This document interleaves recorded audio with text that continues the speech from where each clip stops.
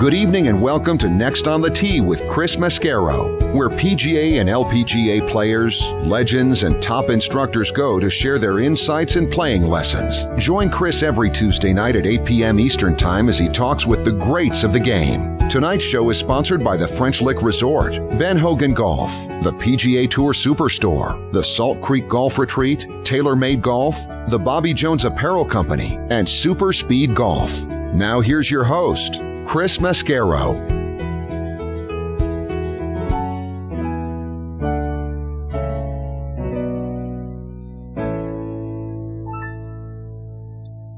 Good evening, folks, and thank you for coming back and joining me tonight here on Next on the Tee. I'm your host, Chris Mascaro, and boy, are we going to have a good time tonight. You know why? Because I get to share two more of my favorite guests with you over the next hour. And, you know, that's what makes the show so much fun for me. I hope it makes it fun for you as well, because getting to share my good friends that I've been able to make over the course of doing this show and have them share their stories and their insights, their playing lessons, all of those sorts of things. So I get to sort of sit back and just let them share all of those things with you and you know, just sort of be a part of the listening audience. That's what I love so much, because these guys and gals are all so great. And I really appreciate the fact that they can continue to come back and share more of their stories and insights with us. First up with me tonight is going to be 2011 U.S. Senior Open champion Olin Browne. And Olin is in the midst of another great season out there on the Champions Tour. Gotten on a roll lately, and it's right at the right time, because the Charles Schwab Cup Playoffs begin this week, and he's heading into them, like I say, playing some great golf. Did you guys see the 65-foot or so birdie putt he sank last weekend at the SAS Championship? If you haven't, go online, check out it. It's on my Twitter page at CT Mascaro. It's on our Facebook page, Next on the Tee with Chris Mascaro. So please go check it out. An amazing putt, and so we'll certainly talk about that.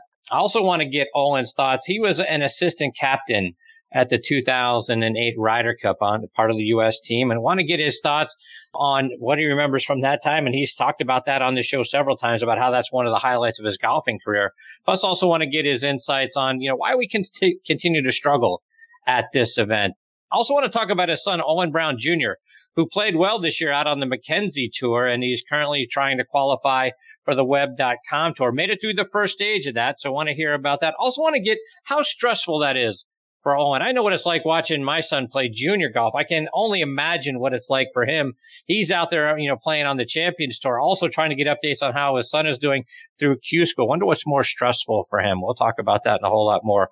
Olin will join me here in just a few minutes. Following him, I'm going to get a return visit from new Champions Tour player and one of the top instructors in the game, Dave Stockton Jr. Dave turned 50 back on July 31st and immediately played in the next tournament, the 3M Championship up in Blaine, Minnesota. So we'll talk about his experience there. Also want to get his perspective on the Ryder Cup. His father played, on a couple of successful Ryder Cup teams. He was the captain when the U.S. team won back in 1991, and he was another assistant captain along with Olin back in 2008. So both of my guests know a thing or two about how to win Ryder Cup, so we'll hear their insights on that. And Dave, like his father, is a great instructor, particularly with respect to putting, so we'll get some putting tips from him as well. So looking forward to having Dave join me here a little bit later on in this half hour. So a lot more great stories and playing lessons coming your way tonight on this edition of Next on the Tee. Again, thank you so much for tuning in and taking the journey with me over the next hour. But before we get started, I always like to remind you about our good friend Matthew Lawrence and his show Backspin Golf, which airs Sunday mornings from 8 to 9 a.m. Eastern Time. It's my regular Sunday, 8:03 a.m. tee time. It's broadcast on WLXG ESPN Radio AM 1300 up in Lexington, Kentucky, and you can stream it by going on live to WLXG.com, or you can do what I did, which is download the WLXG app. Matthew does a great job, and it's a great way to kickstart your Sunday mornings. His equally fantastic twin brother, Mitchell, also has a great golf show that marries golf and travel. It's called Talking Golf Getaways, which you can find online at golfnewsnet.com or over on Audio Boom, or really anywhere you consume your podcast. He and his co-host, Darren Bunch, travel all over the world, and they let you know about great places to play, stay, and even eat while you're there. Again, it's called Talking Golf Getaways, and you can stream it online at golfnewsnet.com or over on Audio Boom. And as you guys know, we are sponsored by the French Lick Resort. Let's hear a word from Steve Rondinero about what they've got going on up there. Play legendary golf at French Lick Resort, the only place in the country where you can play courses by two Hall of Fame designers on the same property. Our Pete Dye and Donald Ross courses offer two very different challenges. Experience them both and save with our Hall of Fame package. Our two historic hotels are unique as well. Cap it off with a fun visit to the French Lick Casino. Check us out online at FrenchLick.com. Bring a group and save even more. Play legendary golf this season at French Lick Resort. Yeah, folks, be sure to go online to FrenchLick.com to see for yourself what a wonderful place they have up there and to book your stay as well. Also want to give a shout out to our friends at the Ben Hogan Golf Equipment Company. Folks, if you haven't hit Ben Hogan irons since the 80s or the 90s, do yourself a favor. Get a demo iron of either their Fort Worth, PTX, or New Edge irons and go out on the range and compare them to whatever you have. All Ben Hogan irons and wedges are handcrafted one at a time in their Fort Worth, Texas factory. No mass production, no shortcuts. Now you can order custom-made irons, wedges, and hybrids online by going to benhogangolf.com, and they're going to build clubs to your specifications, and best of all, charge you a fraction of the typical retail price. Again, check out their complete line of forged irons, wedges, utility irons, hybrids, bags, and accessories by going online to benhogangolf.com. We're also proud to be partnering with Russ Holden and the wonderful folks over at Caddy for a Cure. And one of the most unique opportunities in the world of professional golf is available to you through Caddy for a Cure. Spend a day inside the ropes with one of the world's best players as their caddy. It's a fantastic way to have the time of your life while supporting our wounded service members and Fanconi anemia. You're going to get to walk side by side with your tour player experiencing professional golf as an insider. And in addition to the amazing experience you're going to have, you're going to get a wonderful gift package from Caddy for a Cure, which includes Under Armour logoed apparel and an eyewear package, a tour-grade caddy bib suitable for autographs and framing, a tin cup ball marking gift, chef's cut real jerky, and professional photographs from your day. Go online to Caddy for a Cure, that's CADDYFORACURE, caddyforacure.com to learn more. All right, now back and making his fifth appearance with me here on the French Lick Resort guest line is Olin Browne. Let me remind you about Olin's background. He's from Washington, D.C., and he attended Occidental College out in L.A. He joined the golf team as a sophomore and gradually moved up to be their number one player. He was named first team all-conference, that's all SCIAC golfer back in 1980 and 1982.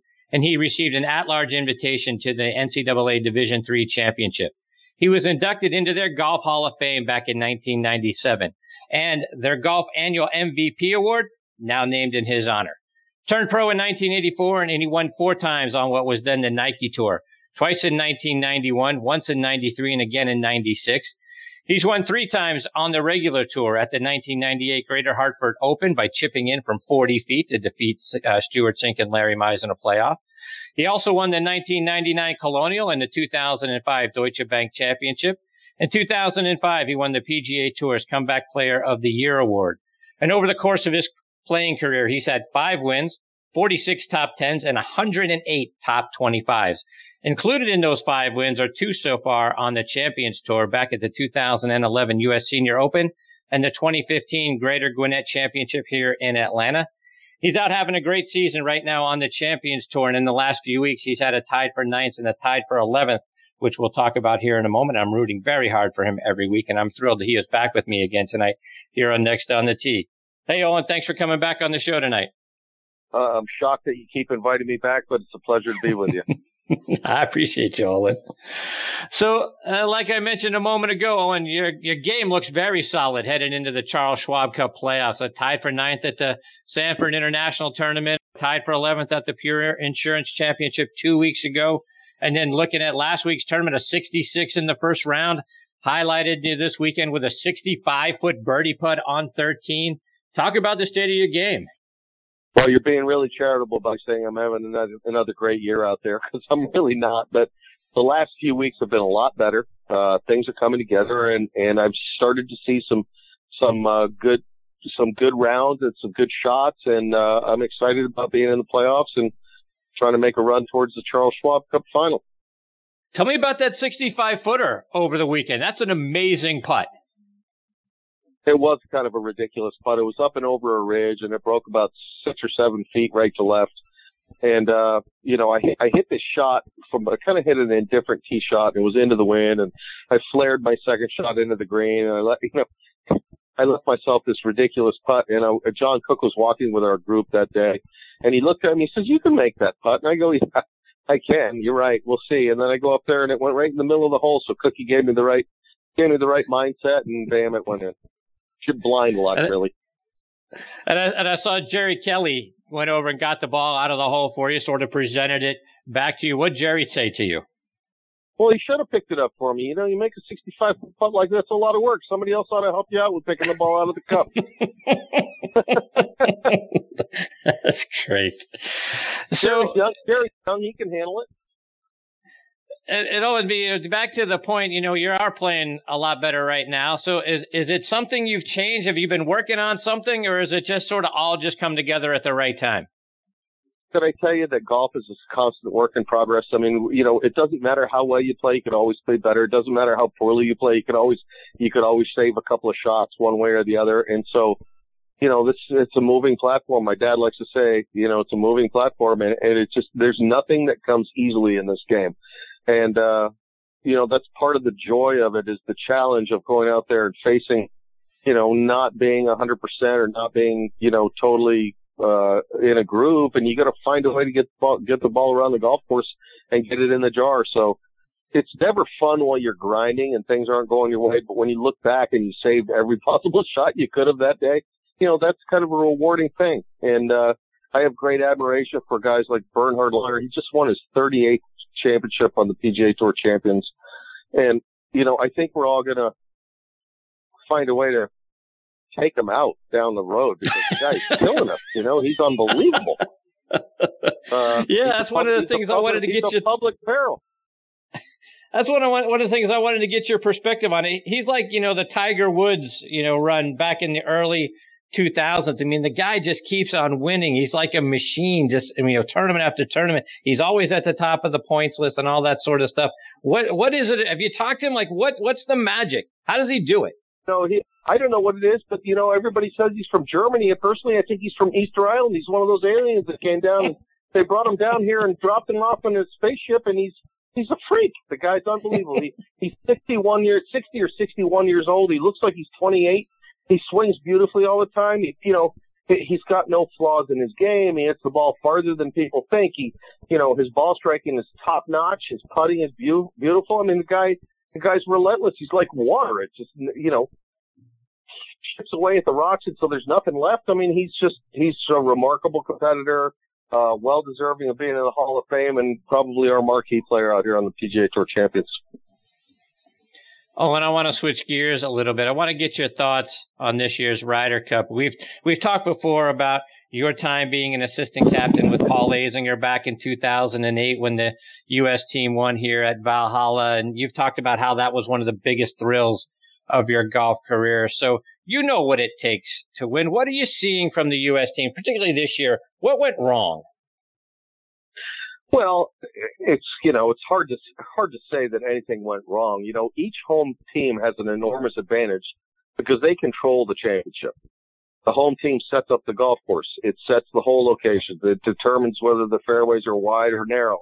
It determines the speeds of the greens. It determines hole locations. There are so many things that go into it. And the home field advantage is as relevant to the Ryder Cup as anything is anywhere, anytime. It's like going into New England and having to play the Patriots. I think this year everybody was expecting, for example, Kansas City to go in there and show what they've been doing, and they did. They scored 40 points. The problem is the Patriots scored 43. You go to European soil and play the Ryder Cup. You got your big job in front of you. You come over to the American side and play on American soil. You got your hands full as well. So, I don't think there's anything particularly wrong with what's going on in the Ryder Cup. The home field advantage is enormous, and that was obvious this last time around.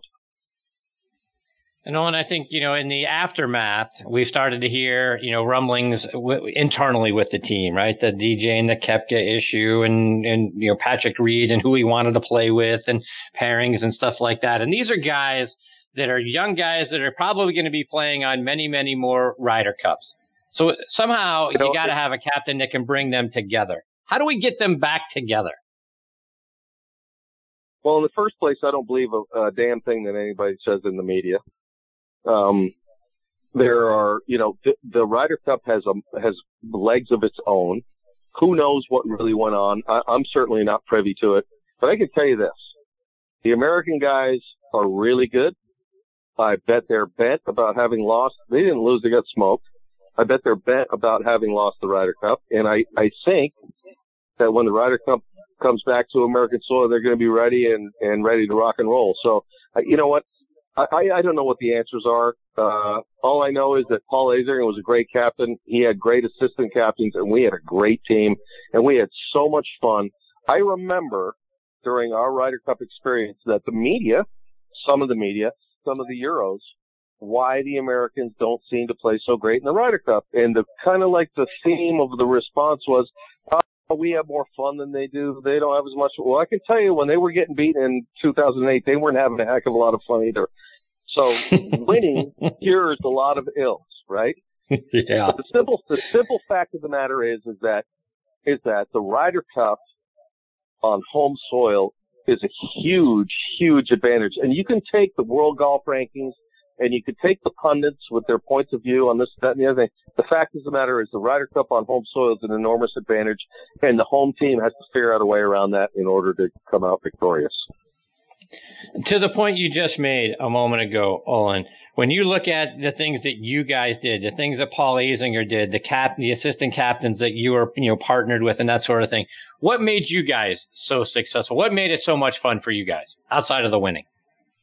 I mean, I think everybody was part of the team. There were a lot of great guys who came together as a team. There were the class clowns, the guys that kept things loose. There were the go-getters, the guys who set the tone with their great play, making 7 or 8 or 9 birdies in a round of golf.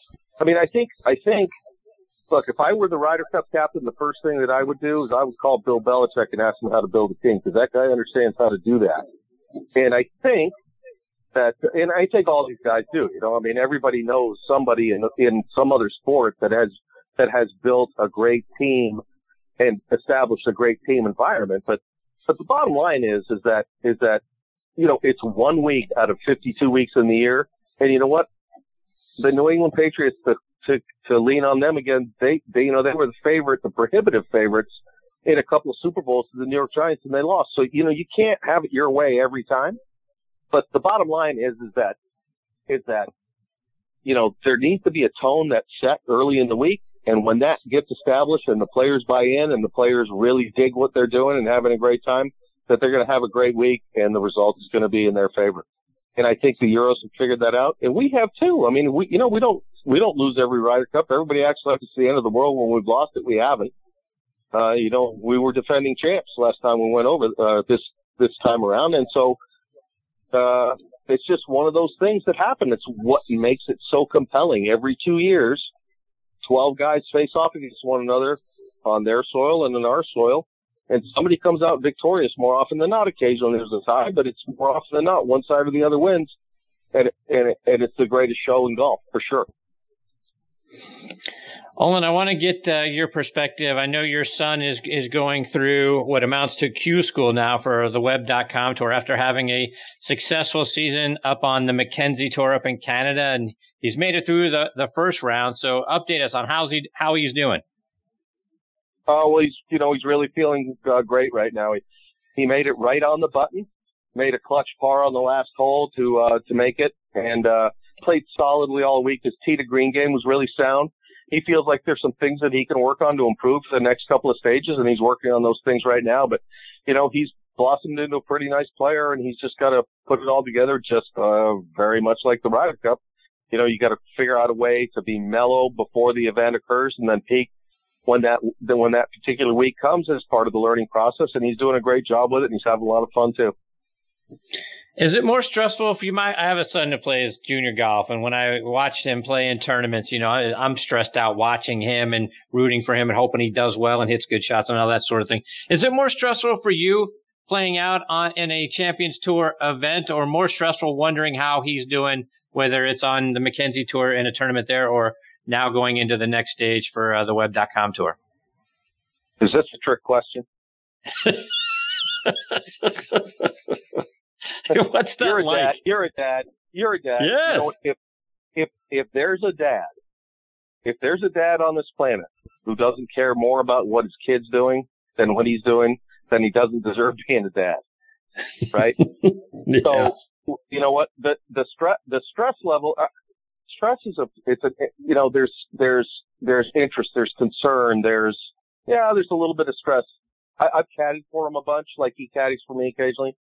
And caddying for him, it's easy because I'm in it. I'm doing yardages, I'm getting wind directions, I'm helping with reads and all this kind of stuff. When I'm watching from behind a tree, it sucks. I mean, that's just the bottom line, you know, because you want more for your kids than really you're capable of giving them. And here's the trick, is you got to be able to cut loose and let them go. And it's been my experience that kids are sharper and more in tune and more capable than we grown-ups. And my kid is not a kid anymore. I mean, he's grown up. He's got 2 kids of his own. But, you know, there are children and there'll always be our children. I'm going to be 90 years old and my son's going to be, 60 and he's still going to be my son, right? And my daughter the same. And so if you allow your kids to be who they are and trust their ability to make good decisions and their choices and let their talent shine, they'll surprise you. And it's not my kids, it's not your kids, it's everybody's kids. I think sometimes we try and lay things out too clearly for them when in fact it's all about them. They got to figure it out for themselves. But it's in any walk of life, whether they're doctors, lawyers, or, golfers or whatever, they're pretty in tune with who they are and what they want. And if we let them do their thing, I think they have the capacity to surprise us all. So how do you focus when you're playing and he's playing at the same time? Because what I imagine about you is you're hitting a shot, you're grabbing the cell phone, kind of look to see what's going on. How do you focus when he's playing and you're playing? Oh, no, that never happens. We're not allowed to use cell phones on the golf course. Yeah, I have my nose in the phone the whole day. I'm checking the scores. Plus, I had my wife and my daughter were out following them, and I got the play-by-play from them. And, there were some stretches where I'm not checking. And then I'd wait 3 or 4 holes. I go, I got to check, And so, yeah, of course, we're invested. We're invested as parents because we care so deeply about what they're doing, and we want so desperately for our children to succeed, right? I'm hoping, I've had a wonderful career on tour. I'm hoping my son gets into the Hall of Fame one day, right? I mean, that's what we all want for our kids. We want them to achieve their dreams, to succeed at the highest level, to whatever the limitations of their imaginations might be. And so, yeah, I mean, I had my snoot in the phone checking out what was happening, and I just think that's a natural part of being a parent. Now, the problem is to temper that enough so you don't stress out the kids with your stress. I mean, that's the deal. Oh, and I want to switch gears again and kind of get back to your game. And as you now head into the Charles Schwab playoffs, is the strategy different for you? Is the mindset different than what you would have going into just a regular Champions Tour tournament? Now that it's a playoff event, do you have to think differently because you cut downs and all of those other things? Interesting question. I think that if you're playing well, you're first of all, you're not distracted by that. If you're playing well, you're making the proper call at the proper moment, and that takes a lot of the question mark out of what you're doing. So it's true to your point that I've started playing better the last couple of weeks, and that really has value. So I'm going to go out this week and next week and try and hit as many high quality shots as I can, and try and not be distracted by where I am, what I'm trying to do. Because really good golf is really boring. You're hitting the ball on the button. You're hitting it where you're aiming it. If you do happen to make a mistake, oftentimes you get a good bounce or a good break. But the bottom line is that, look, you just have to go out and play solid golf and not get distracted by, the grander idea at the end of where you're trying to get. You know what I mean? Everything is immediate. Everything is the task at hand. I mean, nothing synthesizes what you need to do more than golf, in that, if you're on hole number 3 and you're worried about number 16, you're DOA, right? You got no chance. So it has a way of narrowing your focus. I mean, these are one of the things that I think that a guy like Bernhard Langer does absolutely better than anybody else, is he addresses the issue or the task at hand. He doesn't worry about projecting a hole later or 3 holes later or 3 weeks later. He's worried about everything in the immediate. And that's kind of what, it's kind of one of the things that makes, I think if you come out here and you talk to a lot of golfers, they have an ability to ignore what just happened and what's about to happen and focus on what is immediate. And I think that's the secret to, you watch Tiger Woods when he plays, he couldn't care less about what happened on hole number 3 when he's on hole number 13. And at the same time, he couldn't care less what's about to happen at Amen Corner, for example, at Augusta, when he's trying to hit his tee shot on number 8. I think that's really kind of the key to playing well. Oh, and before I let you go, I know you're a football fan like I am, and you're a Redskins fan, so give me your thoughts. How far can your Redskins go this season?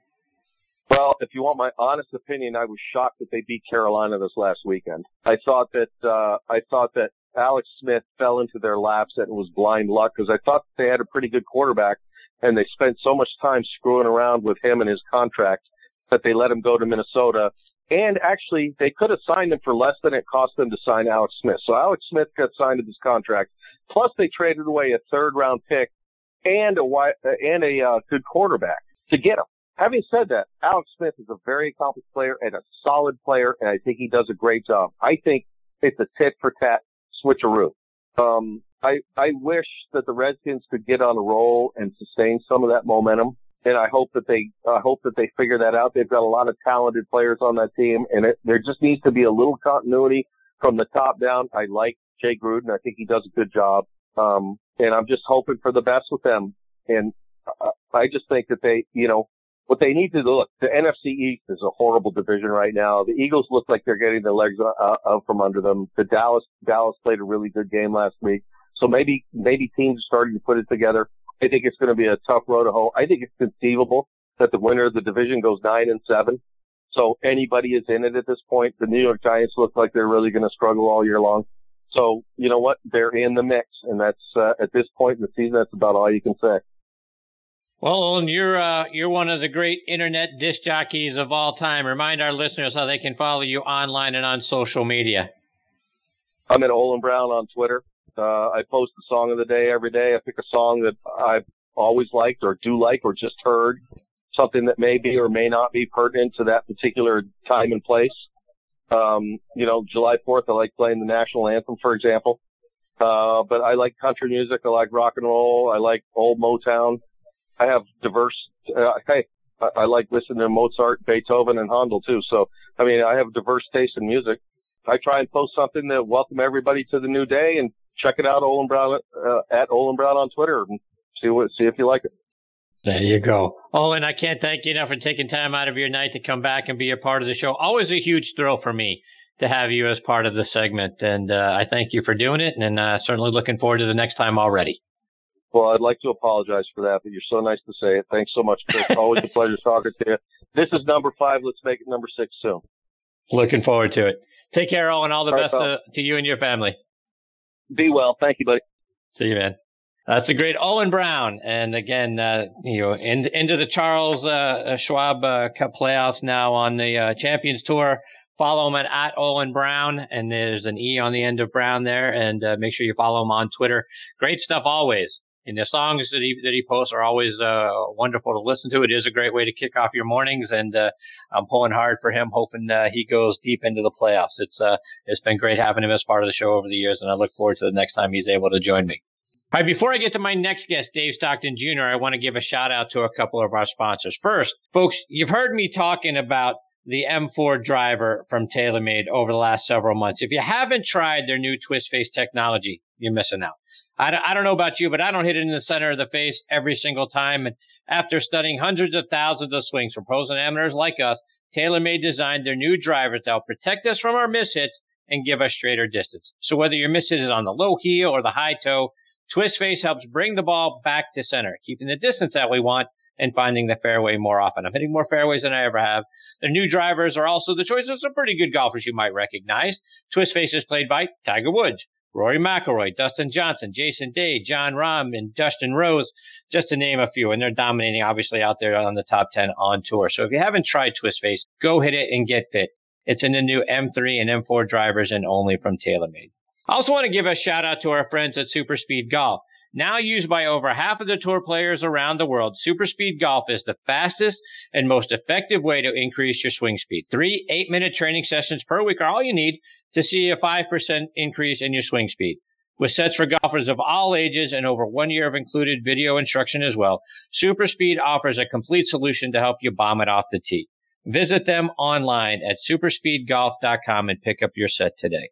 Please also check out our friends at the Bobby Jones Apparel Company by going online to bobbyjones.com. Their new fall collection has arrived, and now is the perfect opportunity to change things up layer upon layer. They make style easy because you can find carefully coordinated outfits in a variety of colors and options online by going to bobbyjones.com. And the Bobby Jones brand delivers excellence as genuine as the legend himself, and their collection of golf performance and lifestyle apparel for both men and women, absolutely outstanding.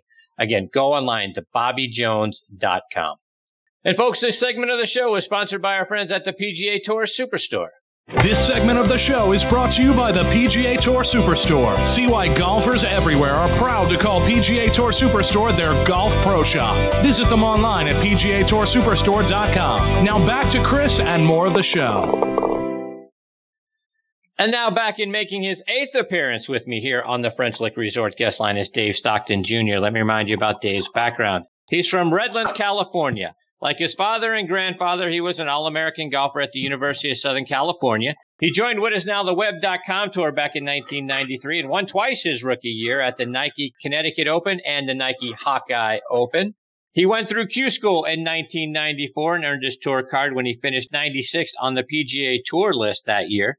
From 1993 to 2006, he had 6 top 10 finishes on the Web.com Tour and 13 top 10 finishes on the PGA Tour.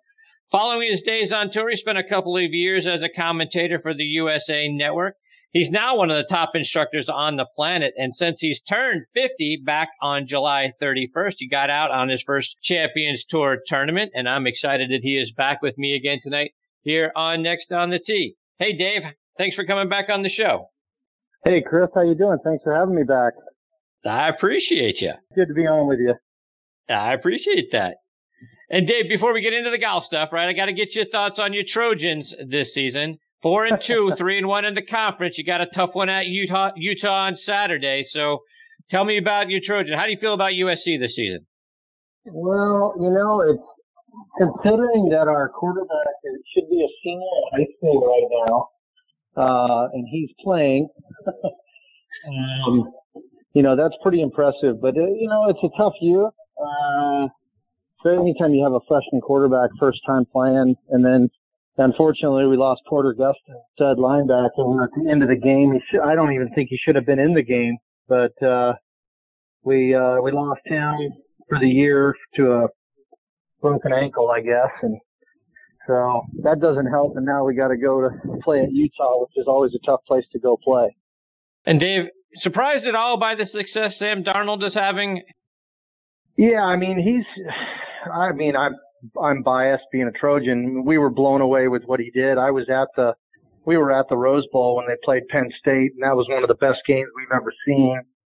And, just back and forth with, studs like Saquon Barkley running the ball with Penn State and then, bringing the ball back the other way for the Trojans. It was pretty epic. So it was, just impressive to watch, and I kind of figured he'd step right into the NFL and have some success. I don't know if it's still real early, and he's had some great games. What I'm really impressed with is he's been able to, if he's made a mistake, like his first pass in the NFL was an interception, to come back and they end up winning the game, and that was a blow. That was it just shows how strong he is mentally to come back from a mistake like overcome it. So Dave, let's talk a little golf. And like I mentioned in your intro, you recently turned 50 years old, and you immediately go out there and get in a Champions Tour event at the 3M Championship up in Minnesota. So talk about your first taste of being out on the Champions Tour. You know what? It was so much fun to get out there and play with the guys that I played with in the 90s. You know, you just had Olin on. I played a lot of golf with Olin all through the 90s and early 2000s. And, you know, just like he is an unbelievably great guy, all the guys out there are. And I was looking forward to getting back out and mixing it up with them. And so one thing I really didn't know is how I would handle it mentally, if I would be able to handle it. And I was happy to time. I cherished it and embraced it. And was just pumped to get in there and play. And it was funny, the first tee shot, you know, you never know. I mean, I've thought about it plenty, but having been 14 years since I played on tour, that's an eternity in professional golf. And I didn't know how I would respond, and I got up on the first tee and they announced me, and started having my wife and kids there at service. And other family. My mom was there as well. And my dad was at an outing that day, so he got there about halfway through of it.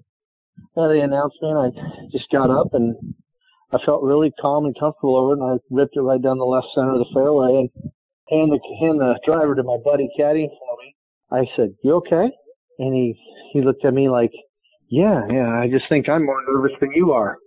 And I just kind of laughed. I said, "Come on, buddy, this is fun. Are you kidding? We're going to have a blast." So that was if I would be able to handle nerve-wise. And it sure was nice to feel that I could and know that I could. Now my play, on the other hand, Chris, was less than desirable. And I was just glad that, Steve Lowry had a rough week and withdrew after the first day, and I had Reimer in there. So thank goodness Reimer played, so I didn't finish last. But I knew it was going to be kind of a tough week, or an interesting week, I should say, because I played 4 Pro-Ams Monday, Tuesday, Wednesday, Thursday. And those 4 Pro-Ams, I had 14 birdies and 2 eagles in the 4 rounds. And I was a combined 1 over par. But right there, I knew I was, going to have an interesting week, because those are Pro-Ams where the pins are in the middle. Those pins are in the middle. They're not on the corners. And as you know, when they put the tournament on and it's going, they're tucking those pins. So, I struggled, and, I learned a ton. What I did know is that I miss playing. I enjoy it. And I look forward to my next event when I get a chance to play. And one of the best lines, I loved it, was Saturday morning. I was putting my shoes on in my locker and kind of frustrated with my smooth 78 the first round. And Kenny Perry, of all people, walks by me Saturday morning, and he says, "Well, Junior, how was your first round on the Champions Tour?" And I said, "Well, KP, I wish I could have stopped after 2 holes. I was 1 under through 2 holes." And unfortunately, I threw in a triple and a double on the front side for good measure. And he said, he shook his head and he said, my first round on the Champions Tour, he said, was at the Woodland. He said, my first round was in Houston. And I thought, he said it's at 76 or something like that. He was, really frustrated, sitting in his loft. I was sitting right after like you are, putting my shoes on. John Cook walks by me, and Cookie says, "Well, KP, how was your first round of the Champions Tour?" I said to him, not very good, just like you did. And he said, "You know what he said to me?" I said, "What?" He said, "Well, you know what they say out here on the Champions Tour? Play well on the weekend." Yeah, because there's no cut. So, you're going to play every weekend, yeah, which is kind of nice. And I just thought that was great. And then he proceeds to go out and shoot 60, and I shoot 75 and get beat by 15 by him. So, I've learned that you've got to golf your ball out there, and they can flat play. I mean, what Bernard, he just won again. I mean, it's 39 wins I think he's had, something like that. And it's just mind blowing how good people don't realize how good these guys are. And, the courses are not, length isn't an issue for me. I hit it a long ways. These courses aren't short. I mean, you got some short holes, but these guys they keep the ball in play and they manage their game so well. It's impressive. It was impressive to watch it and play and, mix it up. But, I think you can look at, I know Chris DeMarco just turned 50. He was like 3 days after I turned 50, he turned, and he and Dudley Hart as well. And I thought Chris would come out and play better than he has. And I know that he's struggled, not played as well as he could. Jimmy Kelly, a bunch of the guys. And they said that talking to DeMarco was surprised at how low the guys are shooting out there on courses that aren't easy. I mean, they're making it look easy. In fact, one he talked about was up in Seattle. They just played, and Chris was saying after playing pro-ams and stuff, he's like, man, this golf course, this is tough. He goes, I guess he says, like, this is a tough golf course. And whoever he was talking to, he was like, no, not really. I mean, you got to go low here. Sure enough, I think Kevin Sutherland shot 60. And it seems like someone's going low every week. It's the same thing with the regular tour, just on the Champions Tour. So it's impressive. So are we going to get to see you out on the Champions Tour more in 2019? I'm hoping to get out and play. I'm not, my dad and I, we've taught so many guys over the years on the regular tour. We're currently not working with anybody. I've got a lot of juniors and a lot of people that fly in to see me, but we're not working with anybody on tour. So I have the time to work on my game and teach here. But I've gotten a lot busier designing synthetic turf greens for Back Nine Greens, the company that I'm a partner with. So I'm having a blast designing those for people. It's great. I got one going in Nashville right now for a Nashville Predator player in the middle of that one. But I'm hoping to play next year. I'd love to get in, just get a little rhythm going. Jokingly, my line that week at the 3M, the last time I played 7 days in a row, I had a full head of hair, which was a long time ago. And, so I'm hoping to, Chris. I'm not going to Q school. I just have too much going on, and I kind of looked at it as I've never really played well in Tampa. Florida's always been tough for me a little bit.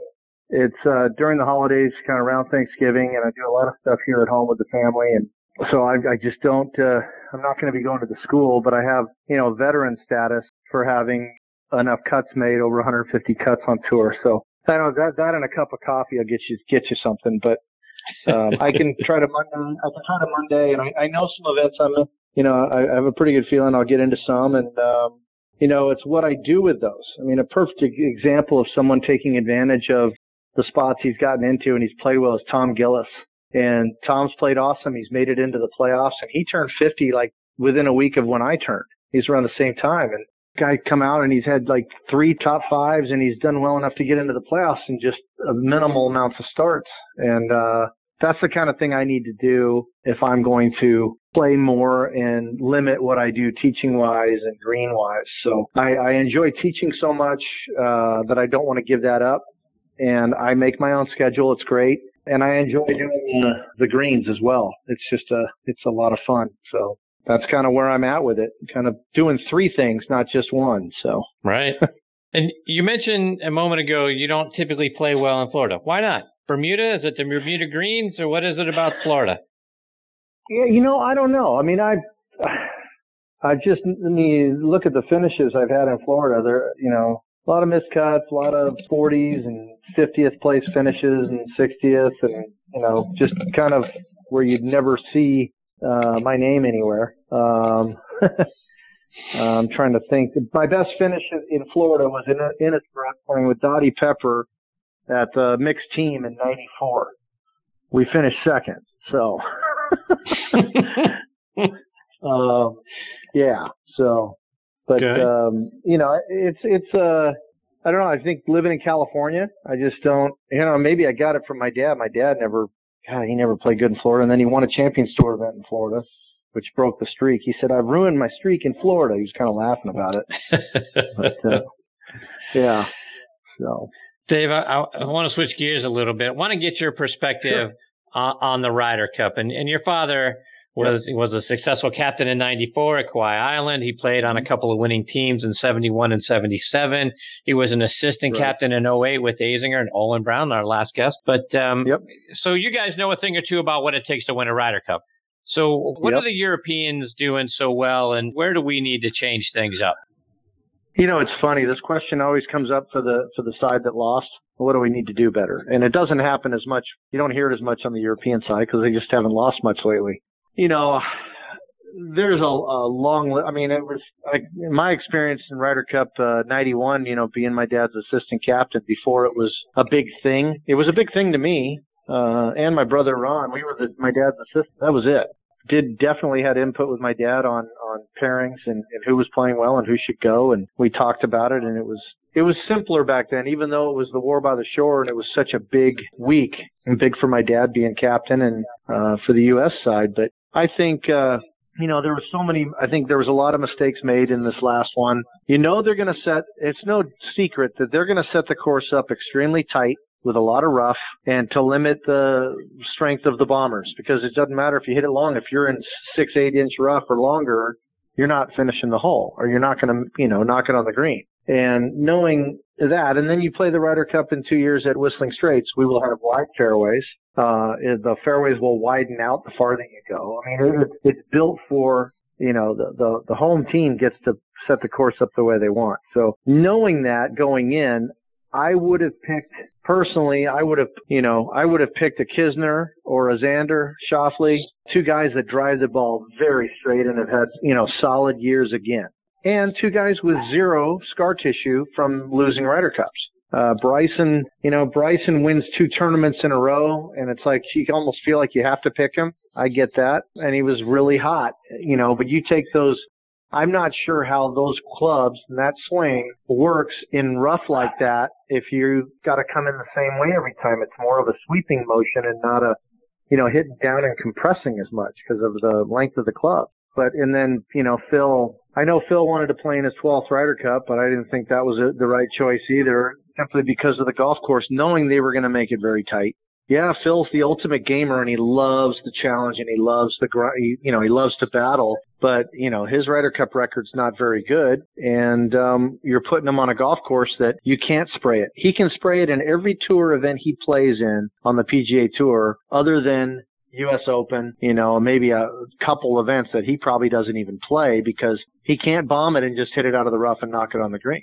And that course, the way it was set up, it couldn't have been, and with him not on his game too, that was a tough one. And then I don't know why he was an alternate shot. I have no idea. When I saw that pairing, I said, that is going to be a bad blowout. Just because I knew he wasn't in good form coming in, and to put him in an alternate shot where you're going to be putting your partner in tough spots. Every year when we lose, it comes back to, the team didn't play as a team. They didn't come together. That's the same thing we hear every time.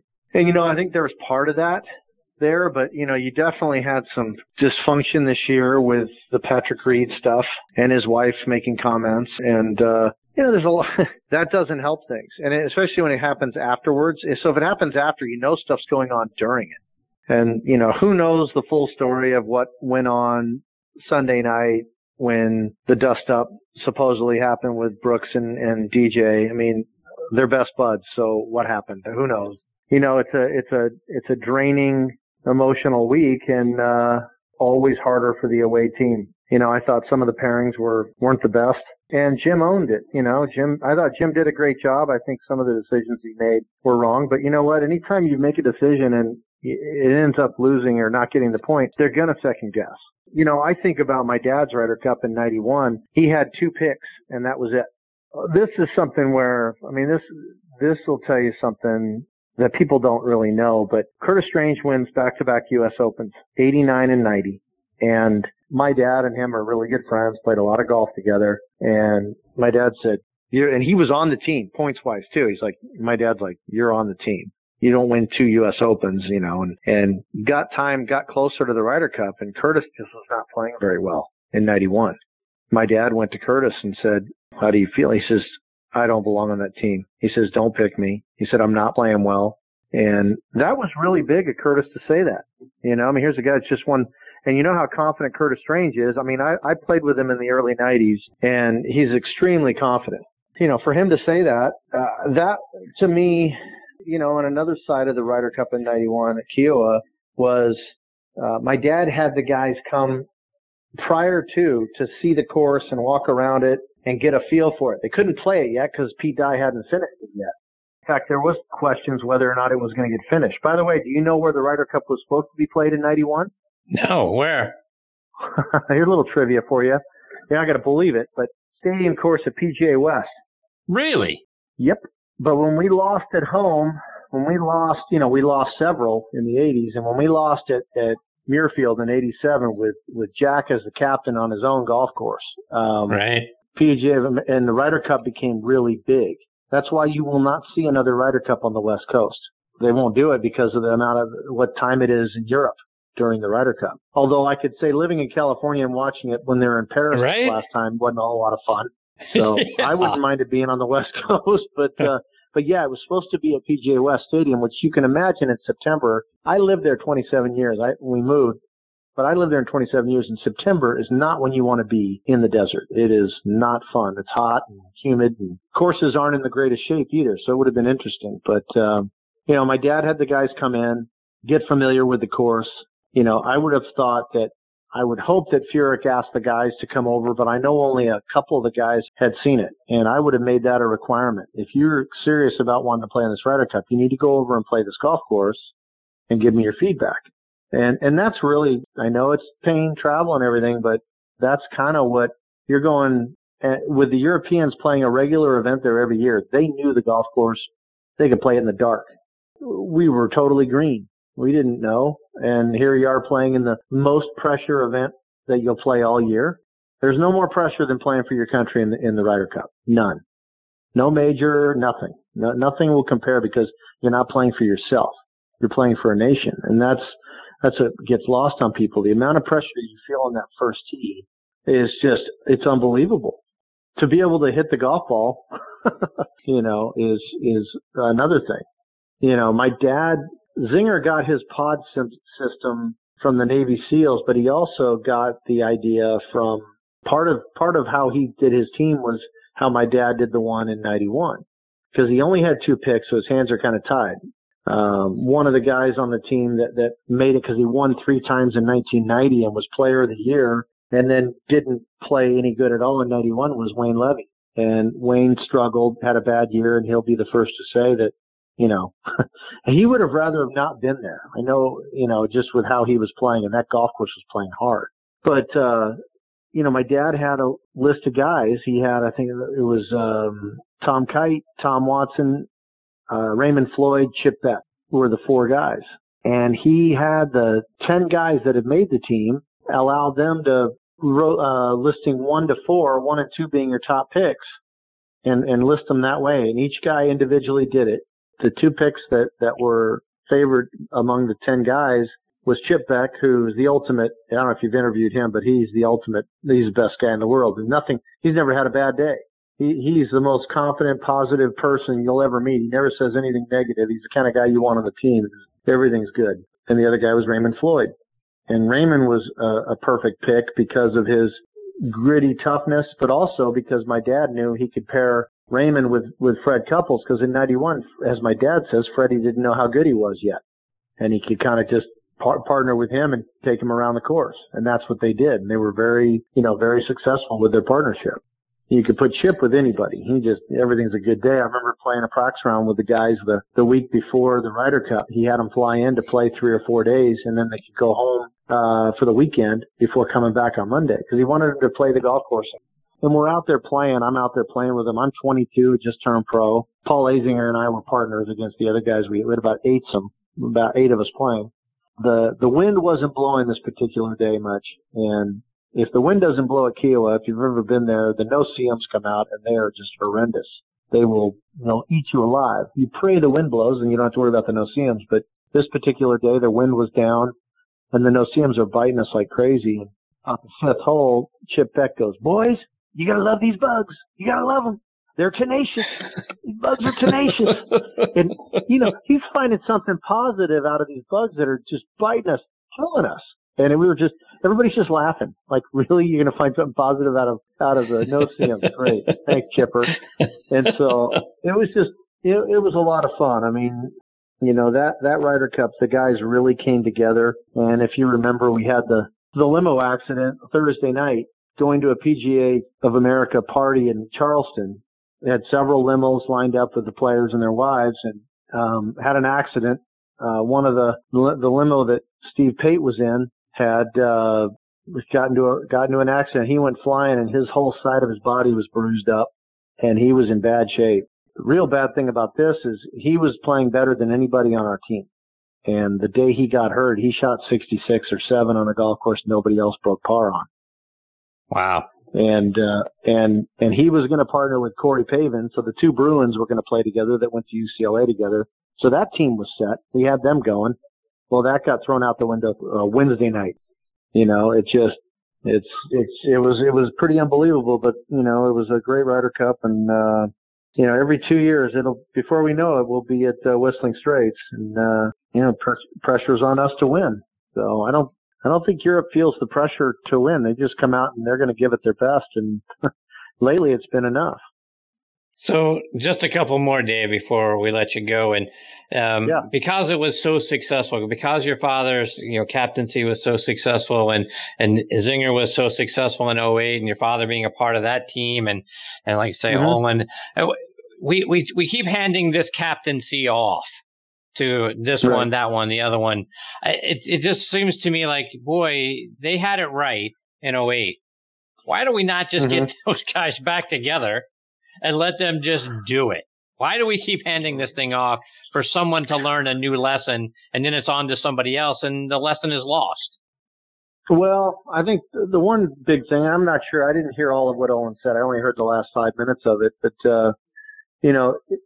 it takes, especially for the captain, not so much for the assistants, but you're really giving up 2 years of your life, a year and a half easy of your life for this.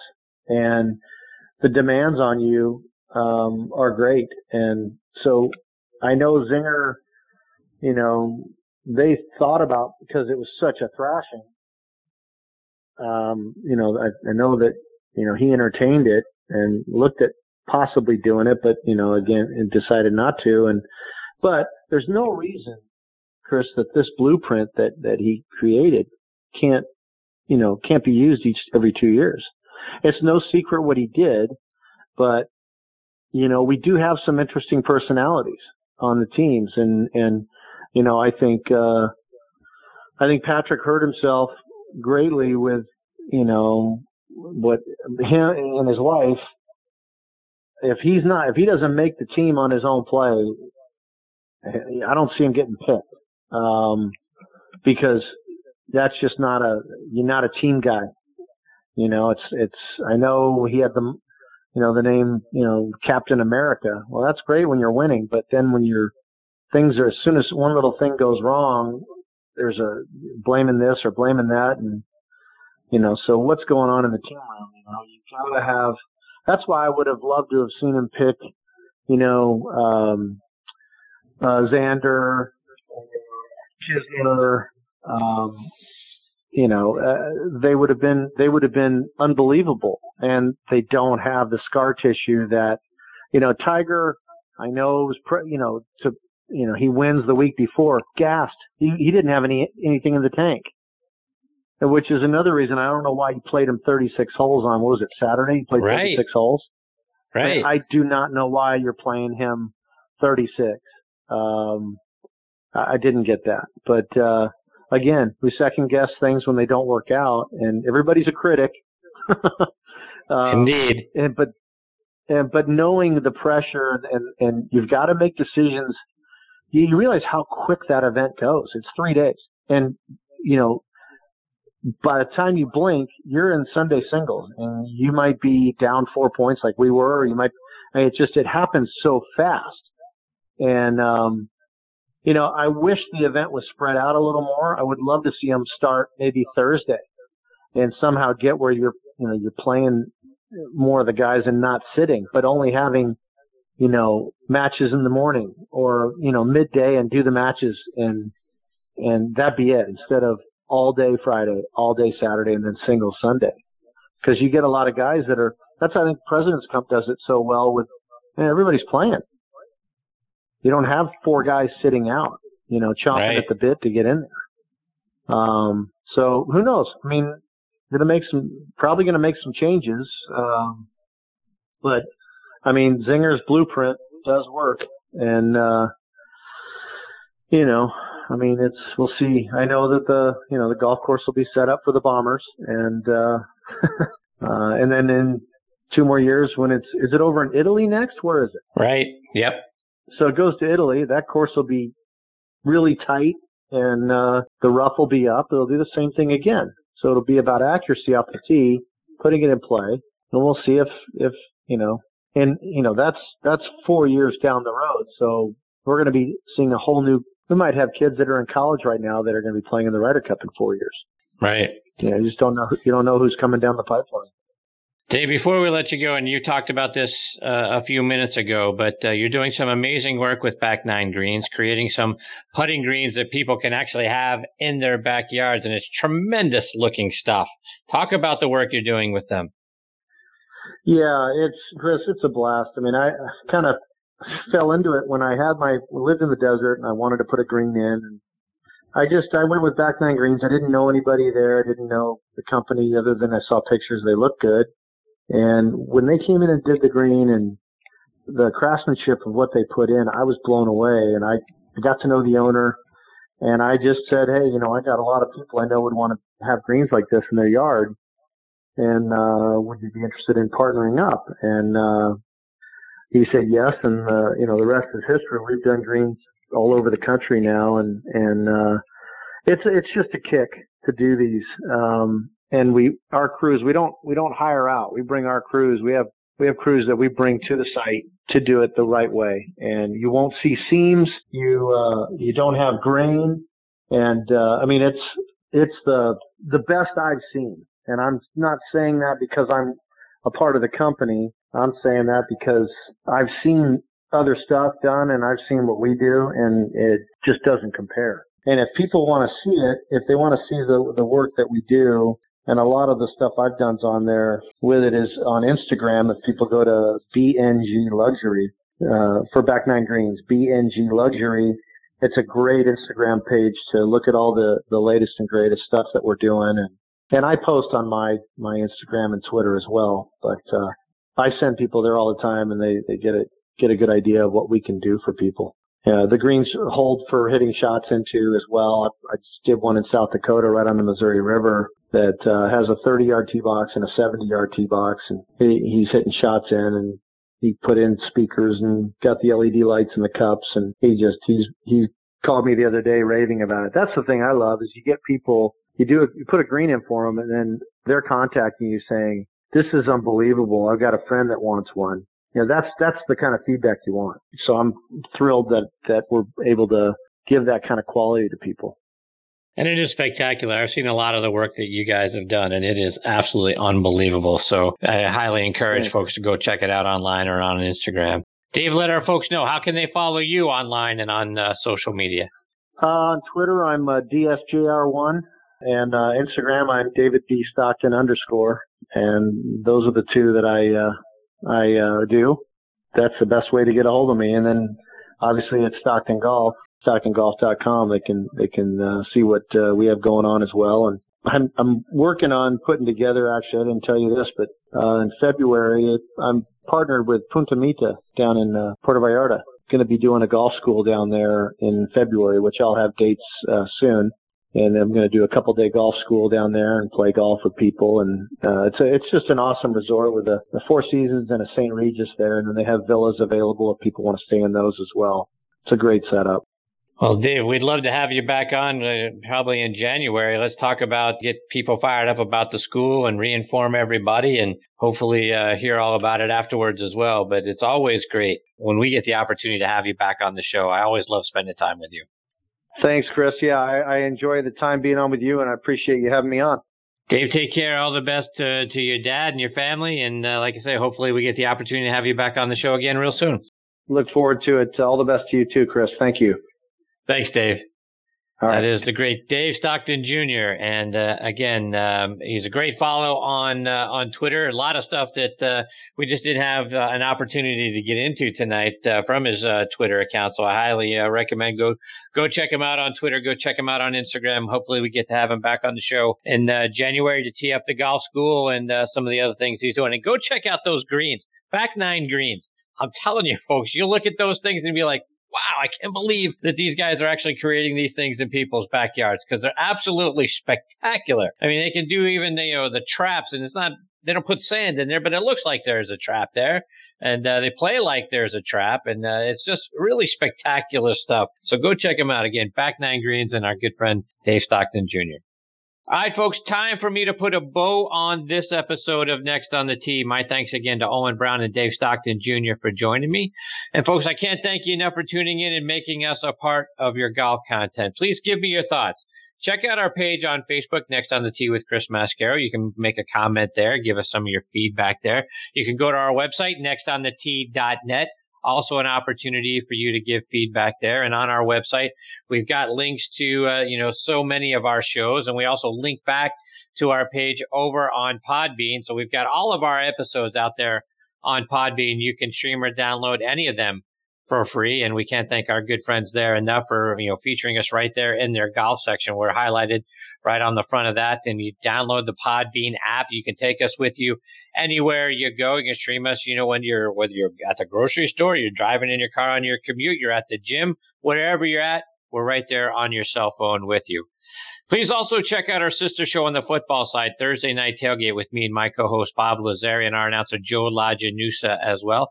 That show airs live every Thursday nights from 8 to 10 p.m. Eastern Time. You can stream it live by going to Blog Talk Radio, or again, that show like this one is also available as a free podcast on Podbean, also available on iHeartRadio and Audio Boom as well. On Thursday Night Tailgate, we're joined every week by 5 NFL legends who come on and share their stories about their playing days, plus insights into what's going on around the league, plus our 5-star picks of the week with former Patriots Pro Bowl running back Tony Collins.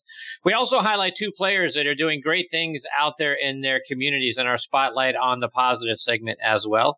Again, you can find that show online at ThursdayNightTailgate.com or over on Podbean as well. Folks, thank you so much again for choosing to listen to this show tonight. We really appreciate, again, the fact that you're making us a part of your golfing content. Until next week, hit 'em straight, my friends. You've been listening to Next on the Tee with Chris Mascaro, where PGA and LPGA pros and top instructors and media members go to tell their stories. Join us the same time every Tuesday